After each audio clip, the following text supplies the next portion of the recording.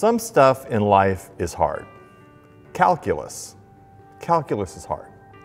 Parallel parking in a city, that's hard. Fighting a bureaucracy, that's hard. I think making an omelet is really hard. I just don't have the knack for it. Some stuff is hard, but some stuff in life seems impossible. So what do you do when you come up to something that feels like an immovable object, that feels impossible to get over or around? It's just not hard, it seems impossible. Like you think about everybody who has small children right now, with all of the things you have to juggle, just having kids, and then the craziness of the pandemic. That's gotta feel like there are impossible moments. What if your business is in a continual downward spiral and you can't figure out a way out? What if you're involved? I know a couple of people who are involved in lengthy lawsuits that are completely unjust and mostly just harassment, and they never seem to end.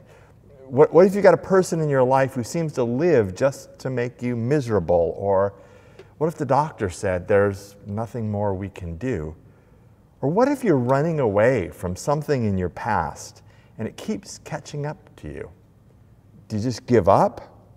Do you search for some workaround? Do you pray for a miracle? What do you do? Jesus addresses this when he looks at a challenge and says, with man, this is impossible, but not with God. All things are possible. All things are possible with God.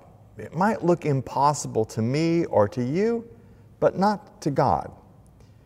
Sometimes, and this is going to be key in what we're going to talk about today, sometimes life requires a miracle, and God is good at miracles. This idea of nothing being impossible for God comes up about 4 times in the Bible. It comes up in some really interesting situations, in some really impossible situations. One of the first times it comes up is in the story of Abraham and Sarah. Abraham had a promise that he was going to be the father of a multitude, of a large nation, and they had no kids. And they didn't know how this was going to be. And one day, some angelic visitors come to their tent, and they say that they're going to end up being pregnant. And Sarah laughs because she's, 112 at the time. And the angel said, "Why did she laugh?" And the angel says to them, "Nothing is impossible for God." Then later on in the book of Job, I don't know if you know the story. I'm sorry, it seems so boring, but you should read it with me sometime. It's one of my favorite books in the Bible. Job has everything taken away from him, and he has questions for God, and it takes a long time to get around, and finally God shows up, and he never really answers Job's questions. He just shows Job who he is. And at the very end of the book, Job says, "I know that you can do all things. No purpose of yours can be thwarted." In other words, nothing is impossible for you. And then maybe one of the most famous times it's ever said is when the angel Gabriel comes to Mary, the Virgin Mary, and says that she's going to have a baby. And Mary tries to wrap her head around this, and Gabriel eventually says to her, "Nothing is impossible with God."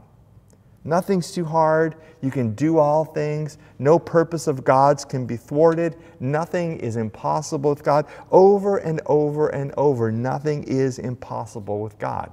In life's most difficult situations, nothing is impossible with God. So now there's this 4th occurrence, and we're going to dive a little bit more deeply into that one. So we're going to be in Mark 10 this morning. Starting at verse 17, it says, "As Jesus started on his way, a man ran up to him and fell on his knees before him. 'Good teacher,' he asked, 'what must I do to inherit eternal life?' 'Why do you call me good?' Jesus answered. 'No one is good except God alone. You know the commandments. You shall not murder. You shall not commit adultery. You shall not steal. You shall not give false testimony. You shall not defraud. Honor your father and mother.'" So what do you notice about these commandments? You shall not murder. You shall not commit adultery. You shall not steal. You shall not give false testimony. You shall not defraud. Jesus tosses that one as a bonus. It's not really one of the 10 Commandments. And then honor your father and mother. What do you notice about those? Those are the ones that apply to how we treat other people. There are other ones in there that apply to how we treat God. And I think it's kind of interesting that the way that we treat God isn't addressed here. Maybe that's because, as we've said before, that love for God is a little bit abstract. But we can look at how you treat other people and tell how much you love God. How we love God will always find application in how we treat other people. So Jesus lays all of these out that have to do with other people, and he ends with what actually comes before all of them in the 10 Commandments: honor your mother and father. And I think the reason that he does that is because that's the one that ends with a promise. Honor your mother and father so that you may live a long life in the land your Lord God is giving to you. So the guy comes up to Jesus and says, how will I inherit eternal life? And Jesus says, you will inherit eternal life by keeping the commandments, by demonstrating your love for God. And living into that, it's really no different than if Jesus had said the great commandment: love the Lord your God with all your heart, mind, soul, and strength, and your neighbor as yourself. He's just kind of contextualizing it for this particular dude. Here are the commandments, live into them, demonstrate your love for God. So then in verse 20, it continues. Teacher, the man declared, all these I've kept since I was a boy. Jesus looked at him and loved him. One thing you lack, he said. Go, sell everything you have and give it to the poor, and you will have treasure in heaven. Then come, follow me. So Jesus says, follow the commandments, and he lists them out. And the dude says, I've done all those things. And there's no reason not to believe that that isn't true. This isn't just, pride or whatever. I mean, probably most observant Jews at that time would have done all of those things. I mean, honoring your mother and father is a little bit hard to gauge, but most of people would have been able to say that that's what they did. So he's probably just being honest. He's done a lot to keep those commandments. And then I love this next line in verse 21 because it's easy to skip over. Jesus looked at him and he loved him. I think Jesus sees that he's honestly seeking. This guy is really, really trying. Because sometimes the way Jesus talks in the Bible comes across as a little bit snarky. But this is worth pausing on. Jesus hears his answer and he loves him. And not only does that remind us of God's predisposition towards us and Jesus' attitude towards us, but it's also just this beautiful moment with this guy where Jesus understands that he's trying. And then Jesus says what for many people is the scariest verse in the New Testament. One thing you lack, he said, go sell everything you have and give it to the poor, and you will have treasure in heaven. Then come follow me. Now, this is not a general application. Jesus doesn't tell everybody, go sell everything that you have. And if it hadn't been for well-to-do people, Jesus' ministry never would have gotten off the ground. Somebody had to pay the bills. But what Jesus sees in this guy, even though he's honestly and earnestly seeking him, is that he has one foot firmly in two worlds. And what Jesus is saying is, you've got to make a decision about what world you're going to live in. And then once you decide, then come back and follow me then. So Jesus is really calling him to make a decision. And I think Jesus is pulling for him. Jesus is saying, you are headed on the right road, but there's this thing. There's this thing that's holding you back. And for him, it happened to be his money.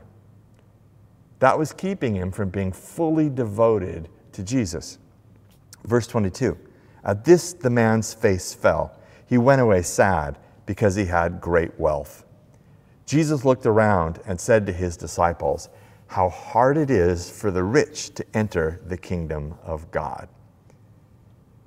He went away sad. I mean, the literal translation is his face fell. He was hoping for something else. And when Jesus says, you need to let go of relying on your money, his face fell because he had a lot of money. And he realized that if this is what following Jesus was going to cost, it probably cost too much. So Jesus says it's really hard for rich people to enter the kingdom of heaven. And we could just stop right there and we could have a fine sermon and we could talk about the evils of money and how, captains of industry rape and pillage, the planet and other people and take advantage of the poor. That would be a really easy place to land in the sermon, except that's not where Jesus will let us land, because Jesus isn't done. Because as usual with Jesus, there's more here than meets the eye. And we can tell that by the beginning of the next verse. So he says it's really hard for rich people to enter into heaven. And verse 24, it says, the disciples were amazed at his words, stunned, taken aback, that kind of amazed. It wasn't like, wow, that's really pithy. It's more like, what? The disciples were amazed at his words. Which words? It's hard for rich people to enter the kingdom of heaven. That is really surprising for them. Why is that surprising for them? Well, I'm glad you asked, but you're going to have to wait for a minute before I answer the question. But Jesus said again, children, how hard it is to enter the kingdom of God. It's easier for a camel to go through the eye of a needle than for someone who is rich to enter the kingdom of God. The disciples were even more amazed and said to each other, who then can be saved? Did you hear the difference between what Jesus just said? He said two different things. How hard it is for the rich to enter the kingdom of God. And then he says how hard it is for anyone to enter the kingdom of God. Jesus actually talks a number of times about how difficult it is to enter the kingdom of God. Not everyone who says to me, Lord, Lord, will enter the kingdom of heaven, but the one who does the will of my Father who is in heaven. For I tell you, unless your righteousness exceeds that of the scribes and Pharisees, you will never enter the kingdom of heaven. Jesus said, truly I say to you, the tax collectors and the prostitutes go into the kingdom of God before you. Truly I say to you, whoever does not receive the kingdom of God like a child will not enter it. So this is not a new theme. Jesus talks about how hard it is to enter the kingdom of God a lot. So why is it difficult to enter into the kingdom of heaven? Is it because God makes it difficult? I don't really think so. I think the better answer is that we don't want to go. Or we want to go on our terms. So many times, I think when it comes to our relationship with God, we get really transactional. What's it going to cost me? And what do I get for my investment? That's exactly what the rich man in this parable is talking about. What's it going to cost? That's too much. Transactional. Well, maybe on my own terms. Are there a couple of tiers in the kingdom of God? I mean, can I start on an entry level and try it for a while, then maybe trade up to premium or something like that? I mean, that's the way we look at things. Versus, where else would we go? You have the words of eternal life, which is what Peter says in a moment of unusual clarity, when he really sees who Jesus is and what he's offering him. And a little sidebar, the whole thing about the camel, it's easier for a camel to go through the eye of a needle than for a rich man to get into heaven. First of all, it's not a gate in Jerusalem. There's a lot of people who think that there's this little tiny gate in Jerusalem that a camel could get through if you took off its load and it shimmied through on its knees. Number one, there is no gate in Jerusalem like that. It was actually a medieval tourist trap, kind of like the Inn of the Good Samaritan on the road to Jericho. They literally built a hole in the wall and charged people to see the eye of the needle. So it never really existed. And then you just have to, on a practical level, you have to ask the question, why would you go to all of the trouble of unloading your camel and having him get down on his knees to go through this gate when you could literally go 100 feet down and go through a perfectly good city gate? It's hyperbole. It's basically like when pigs fly, this thing will happen. So it's hard to get into the kingdom of God because oftentimes we don't want to go, or we want to go on our own terms. Then verse 26, the disciples were even more amazed and said to each other, who then can be saved? So the disciples were amazed, and then the disciples were even more amazed. Their first amazement was because Jesus just turned their entire cultural understanding of what blessing looks like on its head. When Jesus says it's hard for rich people to enter the kingdom of God, that goes completely against anything that they've ever thought. It goes completely against everything they thought that the Bible taught, because pretty much wealth and succeeding in life is a sign of God's blessing. So that's pretty upsetting. They've based this on the Deuteronomic Code, which basically says that if you follow God, you'll be blessed, and if you don't, you'll be cursed. So if you have people who are following God who are rich, they must be blessed. That must be how God rewards them with money. And Jesus is saying, not so much. And they're like, what? So this is really a new understanding for them, that riches don't necessarily mean blessing. And we might even believe the same thing. We might look at people who have more money than we do and go, well, maybe God likes them better. And then when Jesus says it's hard for anyone to enter the kingdom of God, they're more amazed. How hard it is for the rich, how hard it is for people. And what Jesus is doing is just kind of dialing down into them. So trust in money was his deal. That was what was keeping him from the kingdom of God. What's your deal? What keeps you from wholeheartedly following Jesus? What makes that difficult for you? Because you can't do both things and enjoy the blessings of knowing Jesus. You have to make a choice, and then you live with that choice. So the disciples go, if it's hard, who can be saved? And that's when Jesus says, with man, this is impossible, but not with God. All things are possible. With God, all things are possible. But wait, Jesus, you just said it would be easier for a camel to go through the eye of a needle than for me to enter the kingdom of God.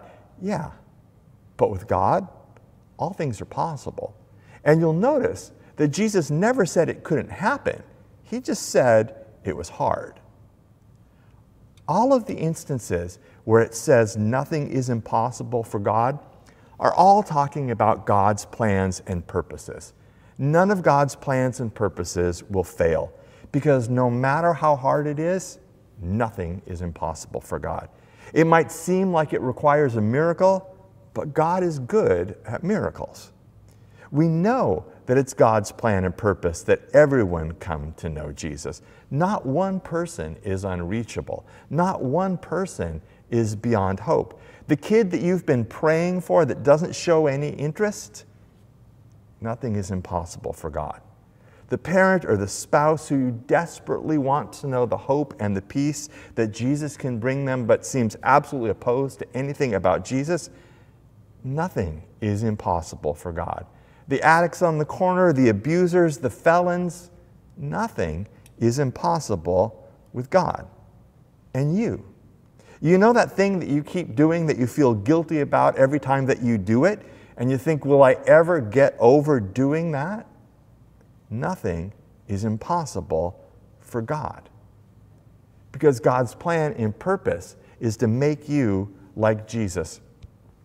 A long time ago, there was this Christian singer named Don Francisco, and he was pretty much the voice-wise the equivalent of Bob Dylan. You really couldn't tell whether there was any variation in pitch. And he had this one song that has stuck with me ever since I first heard it years ago.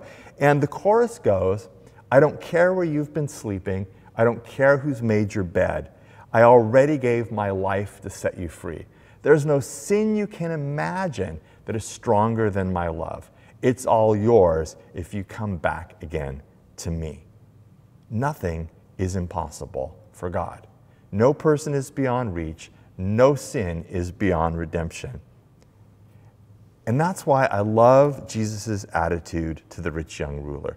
He wills him to say yes, because he knows that if he gives up his bondage to his money, that will truly set him free. Peter, ever the practical one, says, "We've left everything to follow you." "Truly I tell you," Jesus replied, No one who has left home or brothers or sisters or mother or father or children or fields for me in the gospel will fail to receive 100 times as much in this present age. Homes, brothers, sisters, mothers, children, and fields, along with persecutions, and in the age to come, eternal life. But many who are first will be last, and the last first. What Jesus is getting at is the kingdom of God is a bit topsy-turvy. The stuff that you thought counted for something, the people that you thought were worth more than other people, yeah, that stuff doesn't matter so much in the kingdom of God.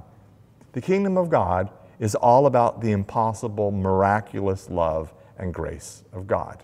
It doesn't always make sense. So, a couple of points.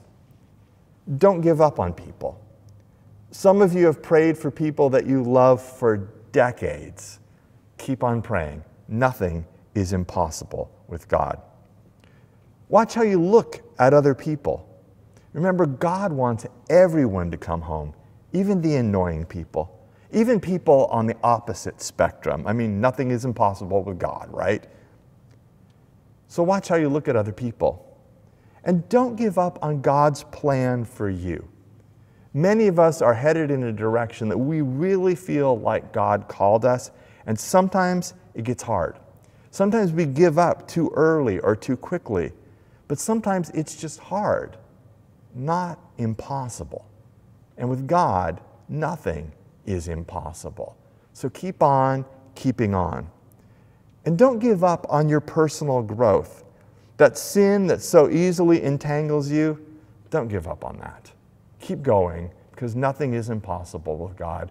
Maybe add some tricks of the trade. Find somebody that you can trust to share with that'll help you with that. But don't give up. Keep moving forward, because nothing is impossible with God. Anybody can be saved. Any situation can be redeemed. But I think it's worth keeping in mind, too, that all things are possible, but not all things are probable. And I think there's an important distinction there. That's why not every prayer for a miracle is answered. I don't know why. But answering those prayers is God's job.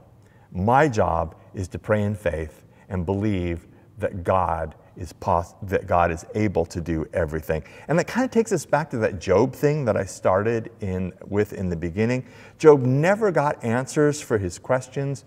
What he got was an understanding of who God was. Job says, I've spoken about stuff that I don't understand, but I've come to know that you are God. And I think that's about as good as it gets. We won't always understand why some things happen and some things don't, but we can get a good picture of a God who can do anything. So let me ask you 3 questions. If Jesus were to say to you, one thing you lack, go and then come follow me, what would be in the blank? Number 2, what's a seemingly impossible situation in your life right now? And number 3, who can you double down on praying for?